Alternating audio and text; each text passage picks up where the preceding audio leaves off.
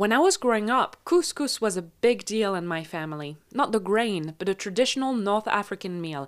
It takes hours to make and involves lots of ingredients. If you ask my grandmother for the recipe, you're in for half an hour of explanation. Et surtout, ce qu'on met dans toutes saisons, c'est les pois chiches. Couscous marked a day of truce in my house. Everyone loved my grandmother's specialty, and a harmonious atmosphere prevailed around the kitchen.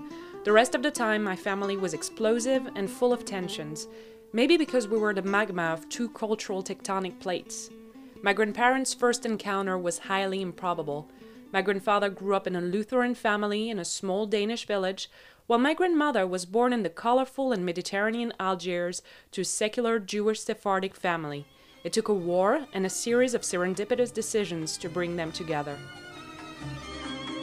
يا أمي يا أمي يا أمي اسمك دايما في فمي يا أمي. In the late 50s, my grandmother was a teacher in a village in the Atlas, the Algerian mountain range. My grandfather was based there with his regiment.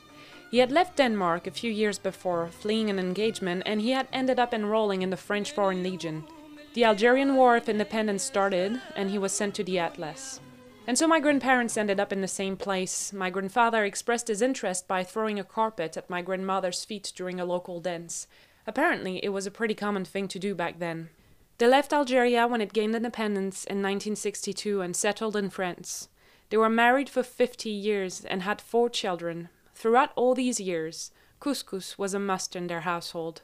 It was the culinary bound to my grandmother's roots and their years in North Africa. Mon pays, bien-aimé. My grandmother is talkative, loud, and lively. She always tells the same story about her childhood in Algeria and her life after she was forced to move to France. In contrast, my grandfather was extremely proper and reserved, with a great love for order. It is hard to imagine two people more different. Couscous was one of the only things they agreed on. I guess it wasn't enough. 3 years ago, they separated. Old age, resentment, and illness got the best of their relationship. I don't remember the last couscous we all shared.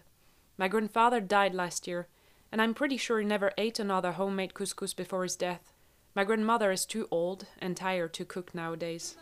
I tried to find a taste of my childhood in New York, never with success. I don't think a couscous will ever taste quite as good as the one my grandmother used to make. It really wasn't about the food anyway.